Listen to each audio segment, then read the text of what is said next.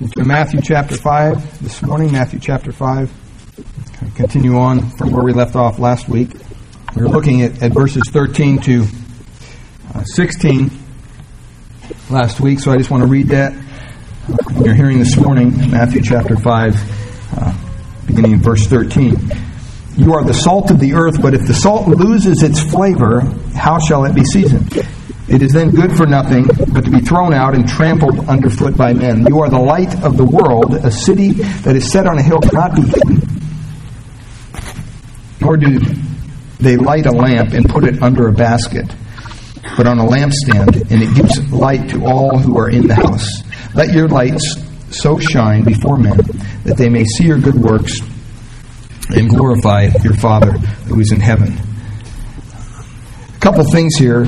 Last week we kind of looked at the introductory part of this, and we kind of realized that this text presumes something. This text literally presumes that the condition of the world is not a good one. It presumes that we're living in this society that's dark, and it's getting darker every day. And we're left here to be an influence. We're left here to be the salt, the light of the earth. And so we want to look at a little bit how we do that today, what that means. And this isn't something new. The world has always been a decaying place. Ever since it was created after the fall, it began to rot. It began to just to be contaminated by sin. And even back in Genesis 6:5, the word says, the Lord saw the wickedness of man was great on the earth, way back then, and that every intent of the thoughts of his heart was on the evil continually. See, that really speaks to the point at which we want to address just in introduction this morning, that the world is not a good place. The world is filled with sin. The world is decaying. And sometimes we find that hard to believe because we go for drives or we look out at the coast or the beautiful scenery here in California and we say, well, the world is not that bad of a place. Well, we're not talking about God's creation, obviously. God's creation is beautiful. But unfortunately, tainted by sin. And everything is decaying. I went over on Highway 1 yesterday, and I was driving down Highway 1, and I noticed this huge crane, two big cranes, and I thought, what is that? And just south of Pacifica there, they're building that tunnel, which I totally forgot about. And they're building a new way to get around the mudslide that always happens there, Devil's Slide, they call it. And that's just an indicator that, you know what, things are decaying. Things are not getting better. So they had to provide a new passage for the whole road to go around this slide that happens every so often. And that's just the way the world is. Even after, it was so wicked back then that God had to destroy basically everybody, the Word of God says, except 8 folks. And that's just amazing to think about that. That God basically kind of wiped out everybody but 8. And they were even far from perfect. Okay? And so we see that, and we have to understand that even after that judgment of the flood and all that, you read in the Bible about the cities of Sodom and Gomorrah. And you read about how rotten with sin they became. And the offspring of those 8 people that were left after God wiped everybody out, they didn't get better. They got worse. And God eventually had to destroy those cities with fire and brimstone. And you know what? There's going to come a day, another day, in the future, when God will once again rain down fire on the earth. And it will be a destruction like we have never seen. In 2 Peter chapter 3, verses 7 and 10 there, it says, the present heavens and earth by His word are being reserved for fire, kept for the day of judgment and destruction of ungodly men. The heavens will pass away with a roar, and the elements will be destroyed with intense heat, and the earth and its works will be burned up. That's what we have to look forward to, beloved. That's what's going to happen to this beloved earth that we cherish so dearly sometimes in our heart.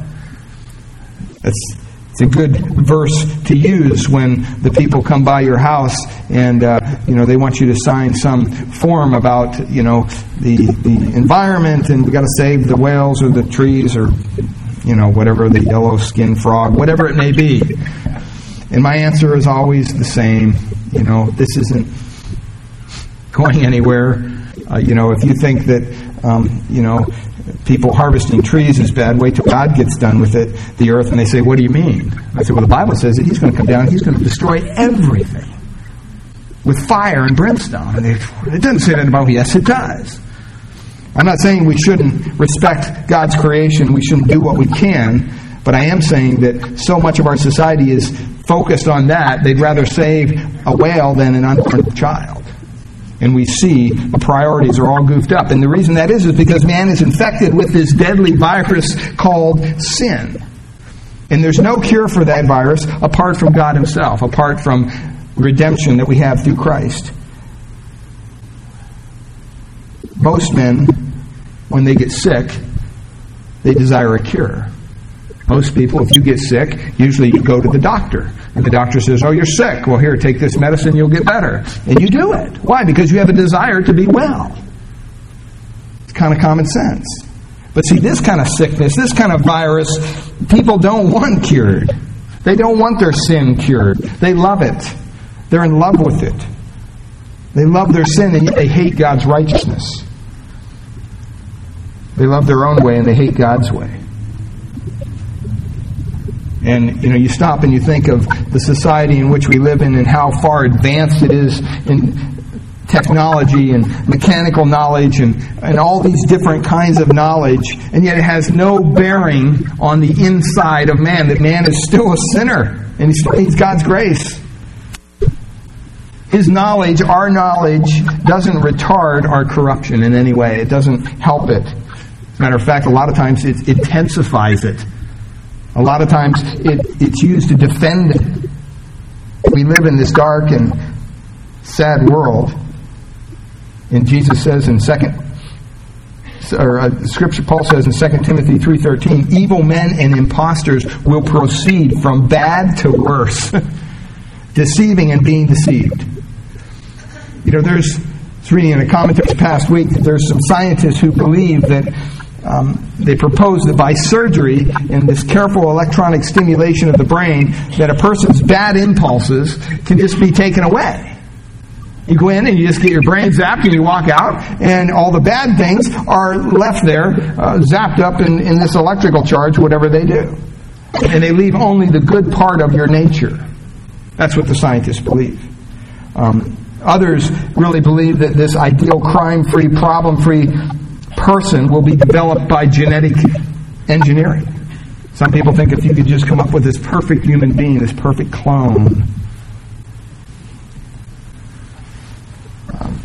It's important to understand that naturally good traits can't be isolated from the bad. It's impossible. It's part of our nature. Our whole nature is sinful. Our whole nature is depraved. David knew that in Psalm 1:5. He said, behold, I was brought forth in iniquity, and in sin my mother conceived me. In other words, there's no good part in man from which a better part can be constructed. We need to understand that man is utterly sinful. Isaiah 1:5 says, the whole head is sick, and the whole heart is faint. Jeremiah 17:9 says that the heart is labeled as being more deceitful than all else, desperately sick or desperately wicked. And it seems like in this world we go from one war to a greater war, from one crime to a greater crime. As soon as you hear some immorality, you think, wow, that's really bad. And then they come up with something new. And it goes from perversion to greater perversion. And this spiral is constantly downward. Turn over to Romans chapter 1. Just want to read this for us. Romans chapter 1.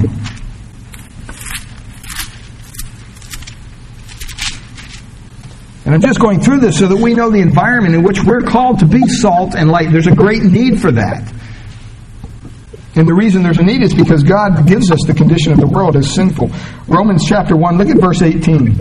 It says, for the wrath of God is revealed from heaven against all ungodliness and unrighteousness of men, who suppress the truth in unrighteousness. Because what may be known of God is manifest in them. For God has shown it to them. For since the creation of the world, His invisible attributes are clearly seen, being understood by the things that are made, even His eternal power and Godhead, so that they are without excuse.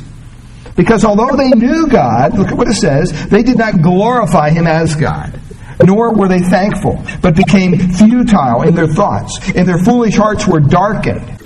Professing to be wise, they became fools, and changed the glory of an incorruptible God into the image made like corruptible man, the birds and four-footed animals and creeping things. Verse 24, therefore God also gave up to their uncleanness in the lust of their hearts, to dishonor their bodies among themselves, who exchanged the truth of God for a lie, and they worshipped and served the creature rather than the Creator, who is blessed forever.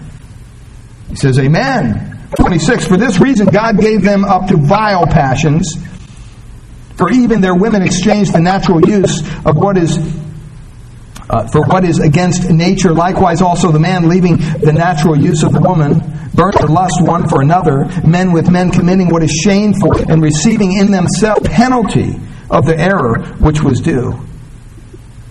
And even as they did not like to retain God in their knowledge, God gave them over to a debased mind, to do those things which are not fitting, being filled with all unrighteousness, sexual immorality, wickedness, covetousness, maliciousness, full of envy, murder, strife, deceit, evil-mindedness. They are whisperers. They are backbiters, haters of God, violent, proud, boasters, inventors of evil things, disobedient to parents, undiscerning, untrustworthy, unloving, unforgiving, unmerciful.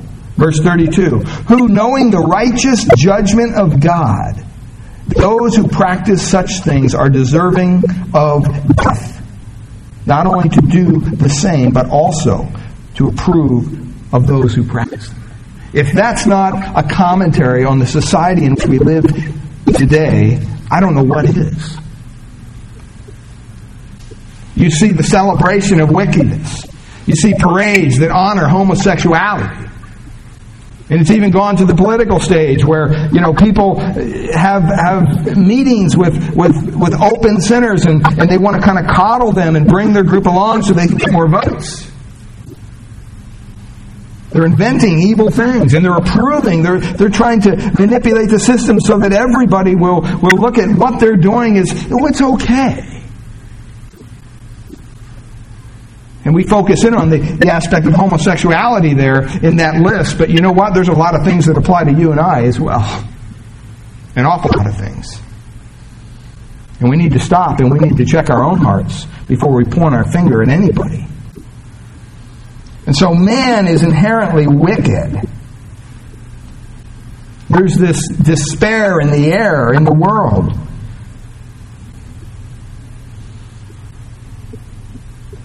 And we hope that somehow we can just live out our lives before mankind just goes into oblivion.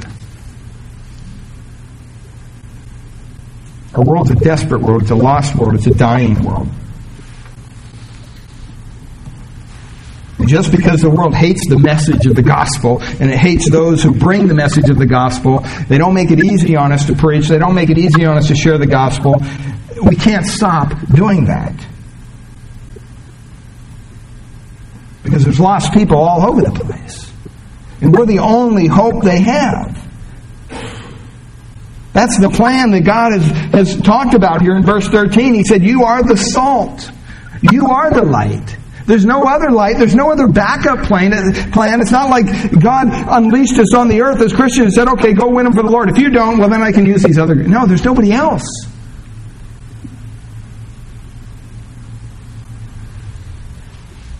So the world is a dark and decaying place, and God has given us the responsibility of having an influence in it.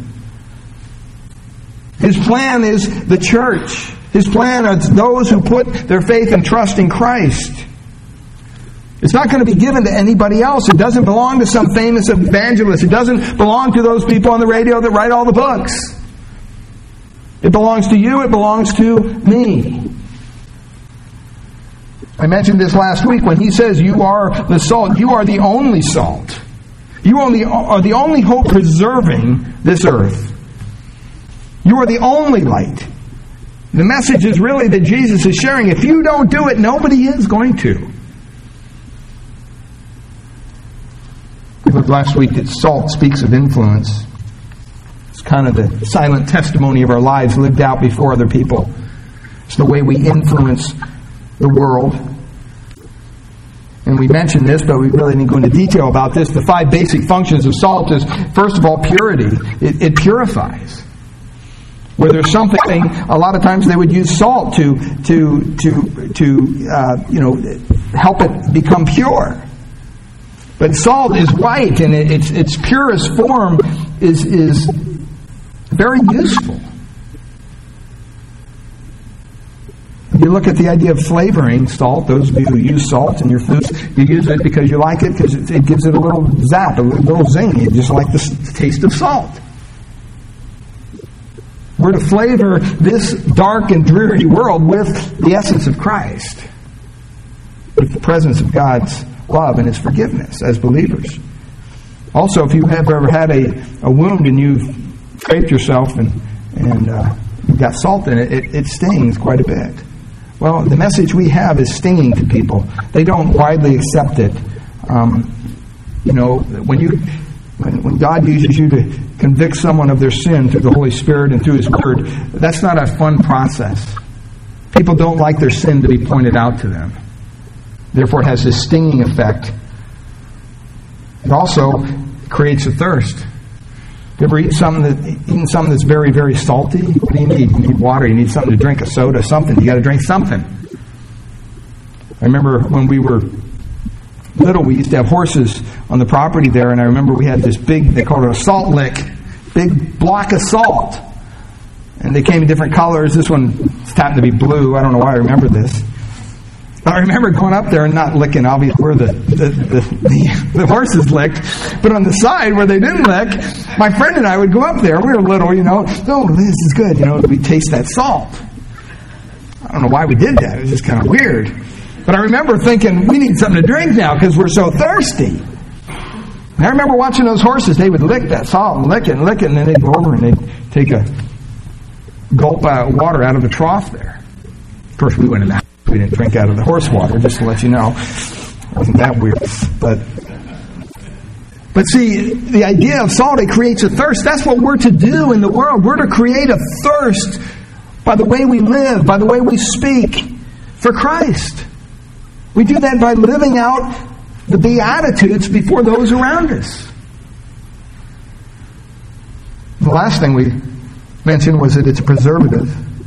We're to be an aseptic in the world. We're to hopefully retard the spread of its corruption as we look at it. Hopefully your neighborhood's a little better off because you're there as a believer and you're doing the right thing and you're living a righteous life.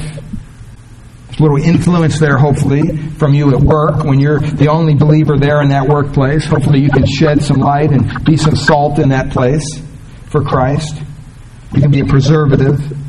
If you stop and you think, if it weren't for Christians in the world, it would be a far more corrupt place than what it is. And it's pretty corrupt, beloved. It says there, you are the salt of the earth. It covers the whole earth. We're the only salt that the earth will ever know when it comes to influencing for Christ. And what Jesus is really saying here is that the earth is kind of like a dying carcass. It's slowly deteriorating. Day by day, hour by hour, it's rotting away. And it's in need of something to come along and restrain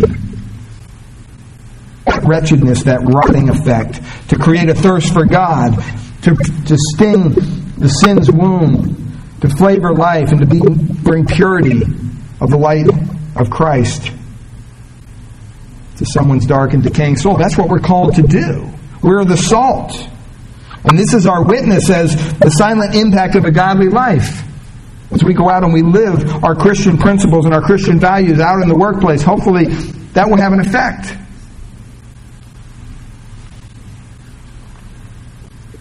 See, the way that we change the world is to infiltrate it with godliness. That's what we're called to do. With righteousness, with holiness. We're not to change it politically. We're not called to that as believers. I'm not saying we don't need to be involved in politics. But I'm just saying that that's not going to change the world. It's not so much writing laws or rewriting laws or marching or holding up banners or whatever. It's about infiltrating this dark and dreary world with the righteousness of Christ. And there's only one option, beloved. It's you and me. Think about it this way. Never has the church been more involved in social action than in recent history. Never have the church been so preoccupied with endeavoring to see Christianity in government. And you hear, senators and congressmen and even presidents stand up and explain their faith in Christ. And we think, wow, we've arrived. This is it. If only this person would get elected. But you look around and what happens? Society's more immoral than it's ever been. Because that's not the way you do it. The way to influence this world is not through the world of politics. It's through the influence of a godly life. Isn't it interesting to think of the fact that God can turn around a whole nation, and He has, a whole world by using us, by using believers. It just upholds His Word. God says He uses what? Simple things, right? He uses simple, mundane, everyday, routine, common things for the most amazing purposes. The last time I checked, when God made man in the garden, He didn't use gold or silver or even iron. What did He use? Dirt. He used dirt. I can't get much more base dirt. That ought to give you an idea of where we're at here from the very start. When He called David to deliver Israel from the Philistines, He didn't want Saul, the great king. He didn't want Saul's massive armor. He used a simple shepherd boy and a couple stones. That's all. When He came into the world, He didn't enter into a family of the wealthy and the noble. He didn't find Himself born in a castle. He simply chose a simple peasant girl in a stable. Even when He chose the 12, His disciples, He didn't choose the elite, the educated, and the affluent. He chose a couple of basically ignorant Galileans, some fishermen. See, the Bible says that it's not many mighty. It's not many noble that God's going to use. And that's the way it's always been. We shouldn't be surprised at that. And the reason is because God gets more of the glory in that case. The humbleness of one He uses. So He uses us. He uses us grains of salt to influence a corrupting world. But it doesn't stop with influence. Second thing we want to look at here this morning is this idea of light. He says not only are you the salt of the world, but you're the light of the world. So He's moving to a different thought here. And you got to think of it this way. Salt and light kind of balance each other out. When you stop and you think salt is something that's hidden. I don't think you'd want a bowl of soup that had a big, instead of a thing of sour cream on top, it had a big pile of salt. That wouldn't be appealing. You'd look at that and go, gross. I'm not going to eat that. But if the salt is hidden in the soup and it adds to the flavor, then it's a good thing. See, salt is something that's hidden. You don't see it at all usually. It just melts away in whatever you're mixing, whatever you're trying to flavor, or it's preserving. And it works kind of secretly to preserve from the inside. But the light, shines on the outside. You can't miss it. The light is this open and working, visible influence. Think of it this way. Salt is the influence of Christian character. It's quiet, but it's powerful. And light is this communication of the content gospel. So there are two sides. On the one hand, we live it, the salt. On the other hand, we preach it. That's the light. On the one hand, from the inside, we affect life's and society's thinking by living out our lives in the power of Christ. And on the other hand, we turn on the light so that everybody can see the message we want to give. And it isn't just in our words.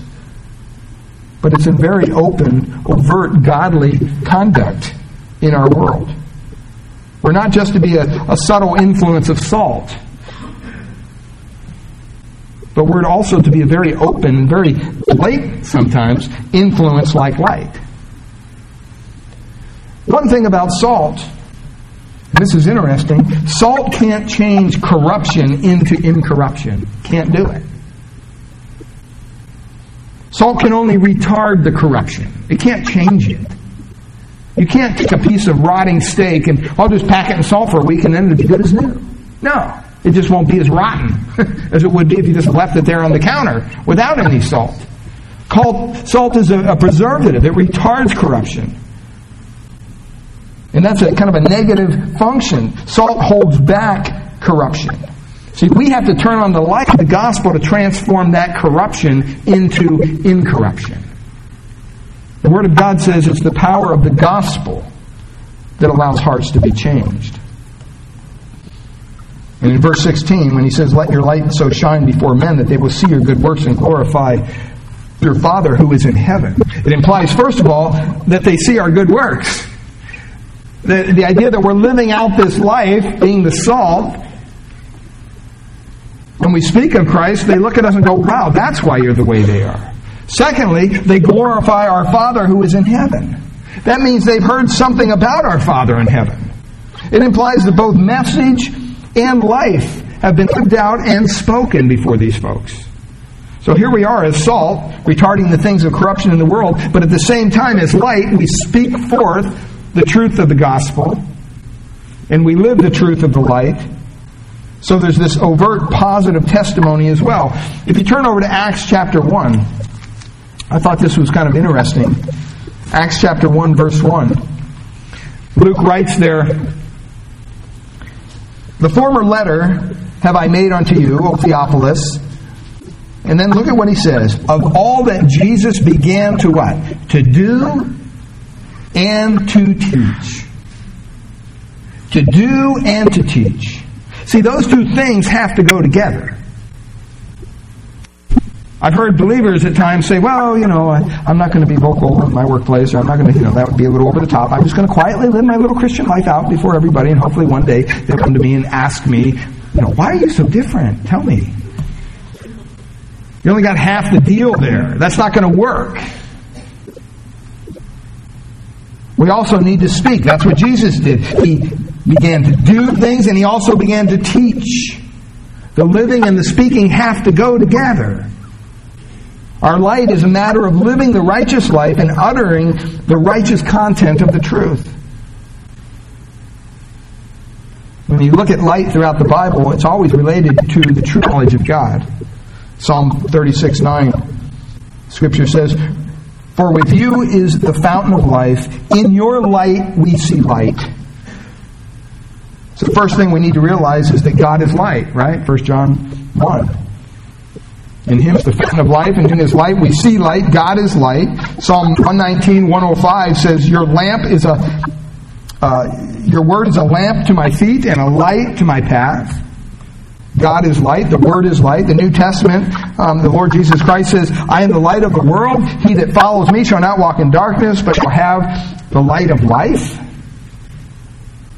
So we see that God is light. The Bible, the Word of God is light. Christ is light. And that is the light that we are to bring forth to a lost and dying world, a dark place. We're to shine as Christ's light here in this world. We're to tell them about God. We're to tell them about God's Word. We're to tell them about God's Christ and the message of hope and forgiveness that's available to them. That's letting your light shine. That's exactly what it is. We read this morning, "The Lord is my what? Light and my salvation."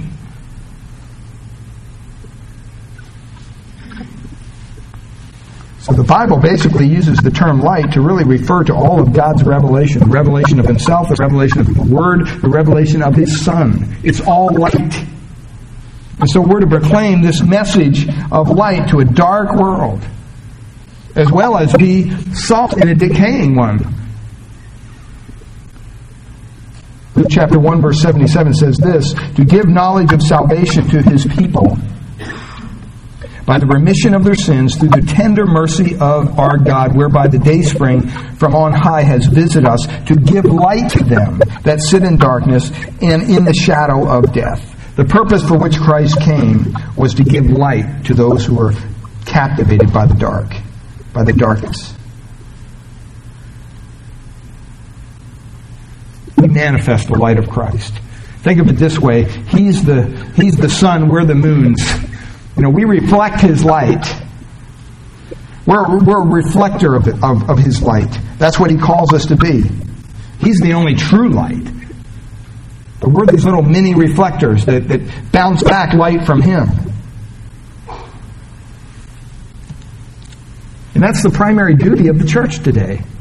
Or else, why would He leave us here? It's kind of a cruel thing to do. Why would God save us and then leave us here in this rotting, dark, horrible place? Because He wants us to influence.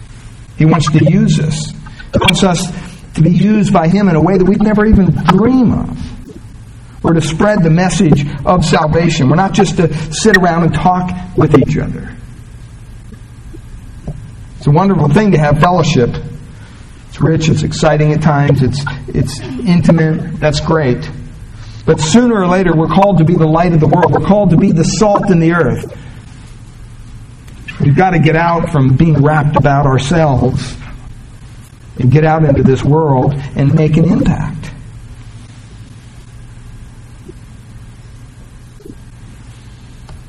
Someone gave a kind of a free translation of 2 Corinthians 4:6 this way: God, who first ordered the light to shine in the darkness, has flooded our hearts with His light. We now enlighten men only because we give them knowledge of the glory of God, as we have seen it in the face of Jesus Christ. That's what we're called to do. We're called to be reflectors of His light. Philippians kind of goes along with that, and in Philippians 2:14 it tells us to do all things without complaining and disputing, that you may become what? Blameless and harmless, children of God without rebuke. In other words, what's he saying is you have to live the life. The life has to be there, a blameless life, and then you take the light of the gospel, the message, the content, and you speak it forth.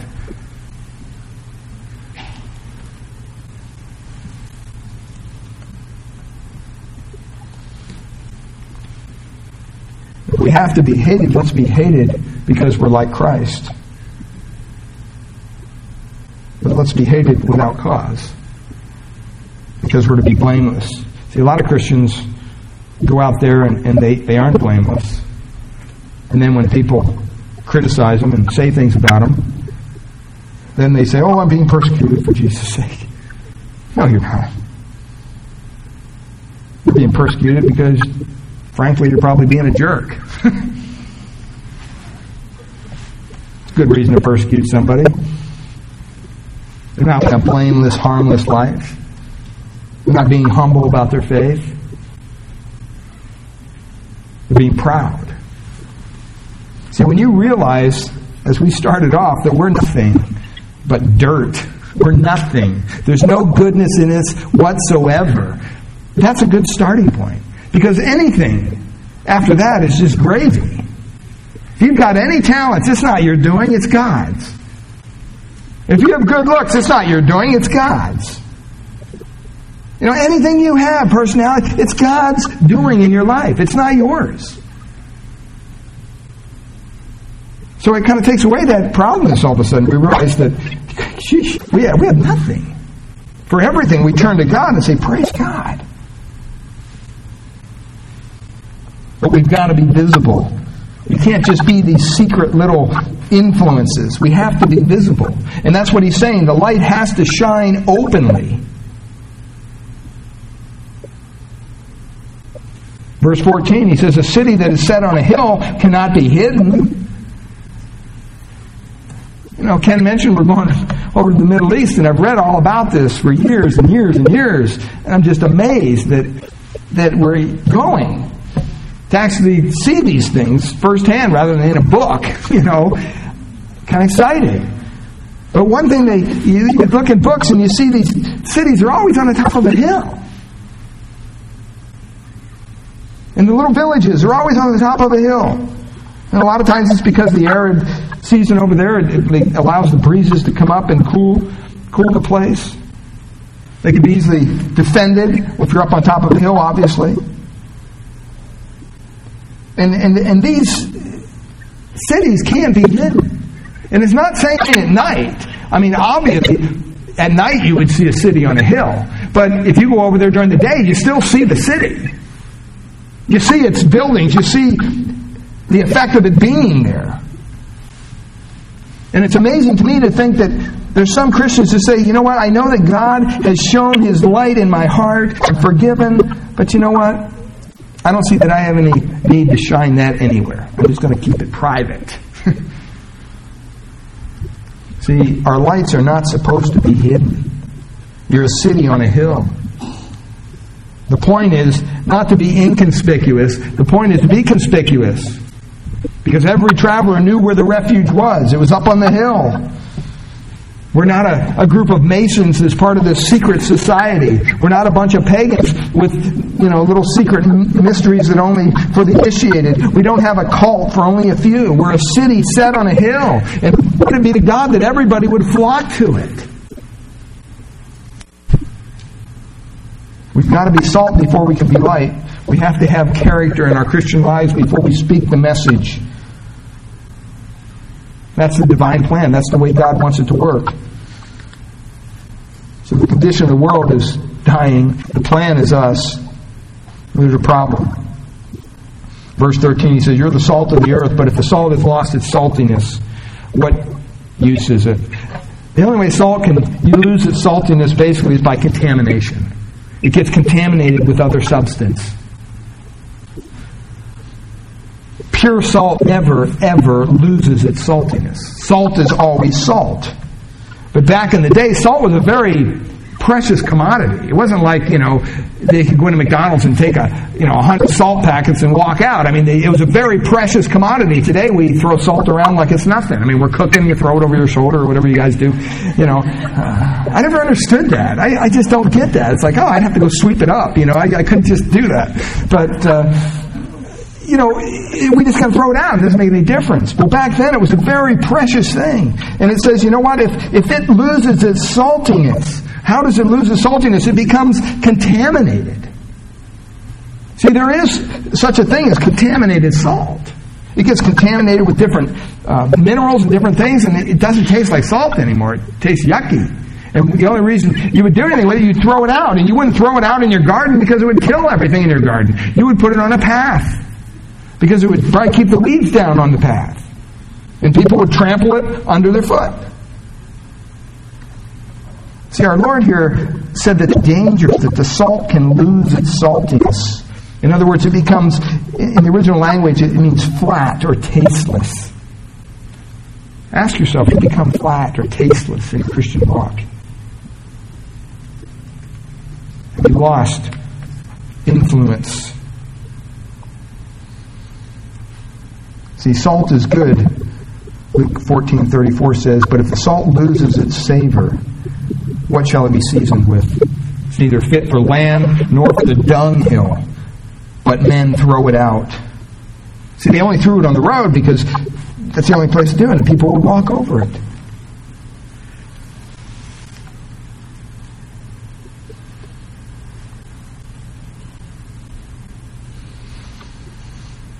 See, if sin enters our lives as believers, we'll lose our influence. We just will.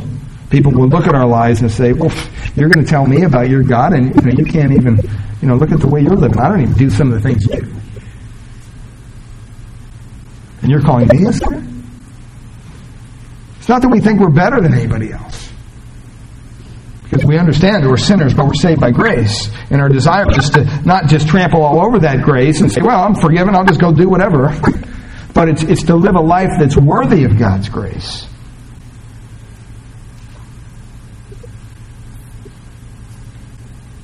You can't be deterrent against decaying all around you, immorality, whatever it was, unless there's purity in your life. You're not going to create a thirst for someone in someone's life for God if there's no thirst for God in your life. See, the point here is not that you lose your salvation. That's not what he's talking about. But it's kind of like in 1 Corinthians 9:27. It's you become a castaway. You forfeit your influence and you lose your impact. When a Christian loses his saltiness, it's a sad situation. And you can lose it, obviously, because he wouldn't even have brought this up. Just be sinful at work, and you'll lose your reputation. Just be sinful at your school. Listen to the things that people are saying that aren't right. Go along with the little dirty talks or the jokes or whatever. Be involved in what you know is dishonoring to Christ. And you'll lose your saltiness. You'll lose your influence. You'll create no thirst for God at all. The point is, God needs your influence, and you're to be the salt. But to be salt, you have to stay away from that which corrupts us. You just have to. That's what the Word of God says.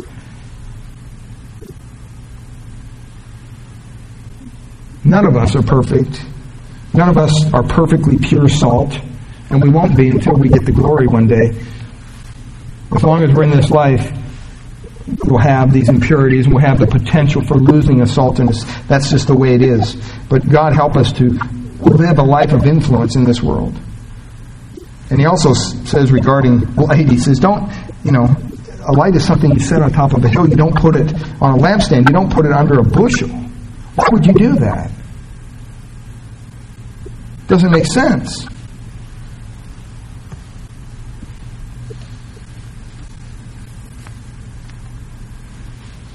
Jesus is saying how foolish it would be to get your lamp. Back then they had to trim the lamp, make sure the oil was in it. It was kind of an intricate thing. You just had to turn on a light switch. But to get everything clipped up and ready to go, fill it with oil, light it, and then stick it under a bushel. You just wouldn't do that, so nobody could see it. That'd be silly. Some of us have within us treasure in earthen vessels, the gospel of Jesus Christ. But you know what? No one knows it. No one knows it. Someone once said that most Christians are like the Ark River. They're frozen at the mouth. See, sometimes we need to get beyond that.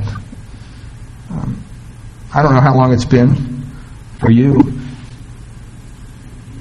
since you shared Jesus Christ with someone at work or store or wherever. It's been a year, been a month, 5 years, 10, 15 years. See, we have the light already. The question isn't whether or not we have the light. We have the light. If we're Christians, we have the light of Christ shining within us. It says in verse 15, neither do men light a lamp and put it under a bushel, but put it on a lampstand, that it gives light to all that are in the house. See, that's the purpose of light, to be visible. Just because you take a light and you put it under a bushel doesn't mean the light doesn't exist. It's still light. It's just lighting what's under that bushel. That's it. It's not having the influence that God desires it to have. See, the question isn't whether or not your light's gone out, as some would say. Remember that little song? Don't let Satan shut it out. I'm going to let it shine. If that light is lit by Christ, if that light is lit by God, you know what? You can't stop it. It can't be sniffed out by Satan or anybody else. But you can stick it under a bushel. Still there. Just doesn't have any impact. If Christ lives in you, He's the light, and you can't change that. There's no way. But you can change the effect it has. Maybe a basket of fear.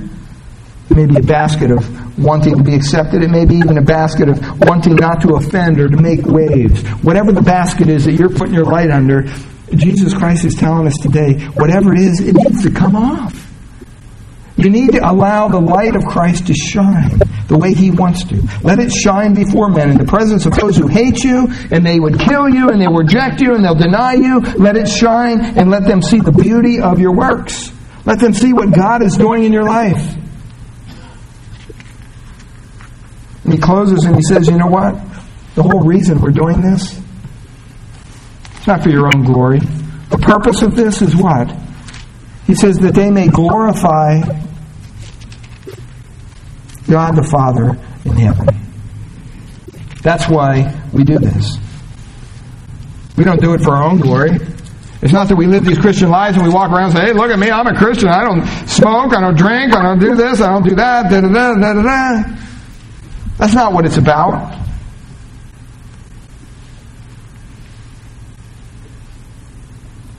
But he says the purpose is, once they see good works, once they see what God is doing in and through you, they'll step back and they'll go, whoa, last time I met you, man, you were a train wreck about ready to happen. What happened?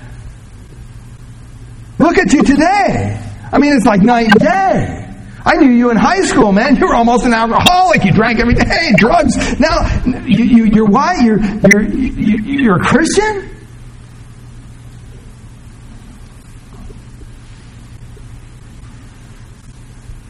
And you have the opportunity to share with them, hey, it's not me.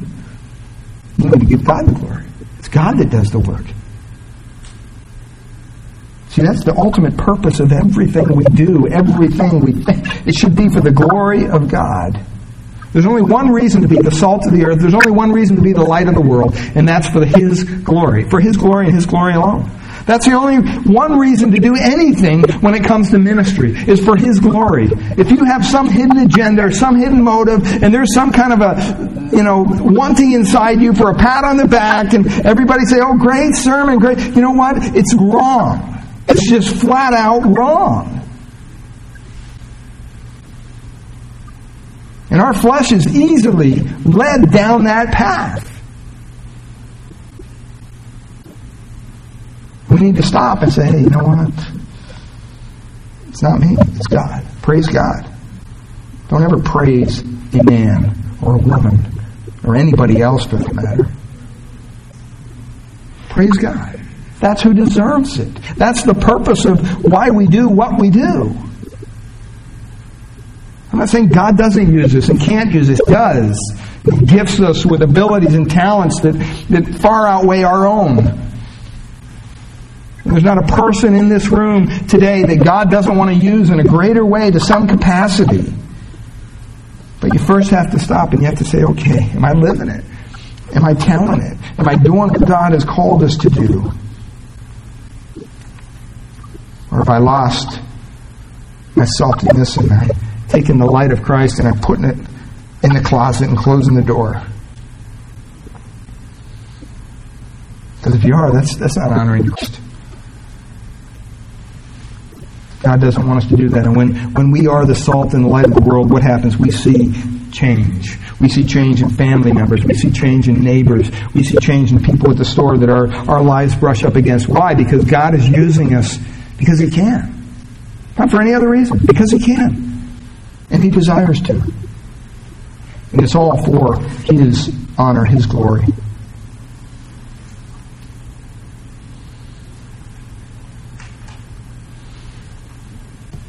All of us here this morning, personally, one day, we're going to die. Unless the Lord returns. And I pray that you're ready for that time. I pray that your heart is right before God. I pray that you've cried out to Him and said, God, I'm tired of doing things my way. Lord, I'm as unrighteous as anybody can be. Save me. I need your help. I'm crying out to you, Lord. That's what needs to happen. And He'll grant you that heart of repentance. He'll grant you those new desires, and everything will come together for you spiritually. I pray that you've made that decision. You've made that commitment. If you haven't, there's still time. Obviously, you're still breathing. We're still here. God's grace goes on second by second. But for us believers here, I wonder, How many people we know who may have already passed into eternity that we didn't share with? Our lives weren't impacted on them in any spiritual way. I pray today we would make a decision. You know what? I'm not going to let another day go by without being an influence. Without being willing to take that stand, even though it's uncomfortable, even though I'm fearful, even though I don't know if I can even do it. I'm not going to let another day go by without being bold in my Christian testimony, without being bold with my Christian message, and seeing God impact, seeing God use me. God, I'm going to trust you to use me in the lives of my family members, in the lives of my friends, in the lives of my co-workers, because that's why you put me there. Make no mistake about it. God has you at the job where you're at for a purpose, for a reason. You may hate the job, I don't know, but you know what? God has you there for a purpose. And I bet you it's to light. To be a light, to be salt for Christ. Let's close with a word of prayer and ask the Lord to bless us. Father, we thank you that this morning, Lord, we looked at this aspect of being not only salt but also light. And Lord, we ask that you would help us to make a difference in this world in which we live. Lord, we know that you're a God who saves. Lord, you've saved many probably in this room at one point in their life. You've come down, you revealed yourself to us in a way that we understood, and we repented of our sin, and we trusted in the message of the gospel. Christ is the only way, the only hope that we have for forgiveness. And we yielded our lives over to you as our Lord and Savior.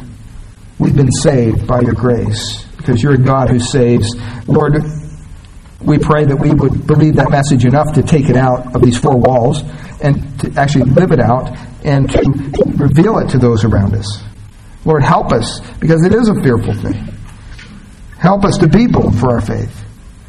Help us to be bold, and yet the Word of God says is harmless as doves. Help us to be some spiritual wacko that turns that people off. Lord, help us to be sensitive to their needs. Help us to realize that people who are lost in this dark world don't understand they're lost. They don't understand even the nature of their sin. They just think everything's okay.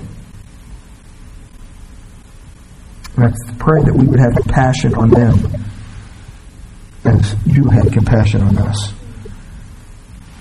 Father, that we would reach out to them in humility, and grace, and mercy. And Lord, that you would work in their heart, grant them the repentance they need. We pray that even this next week that we would be bold with our faith and we would do a work in the people's lives around us. We pray this, Lord, in Jesus' precious name. All God say, amen. Amen.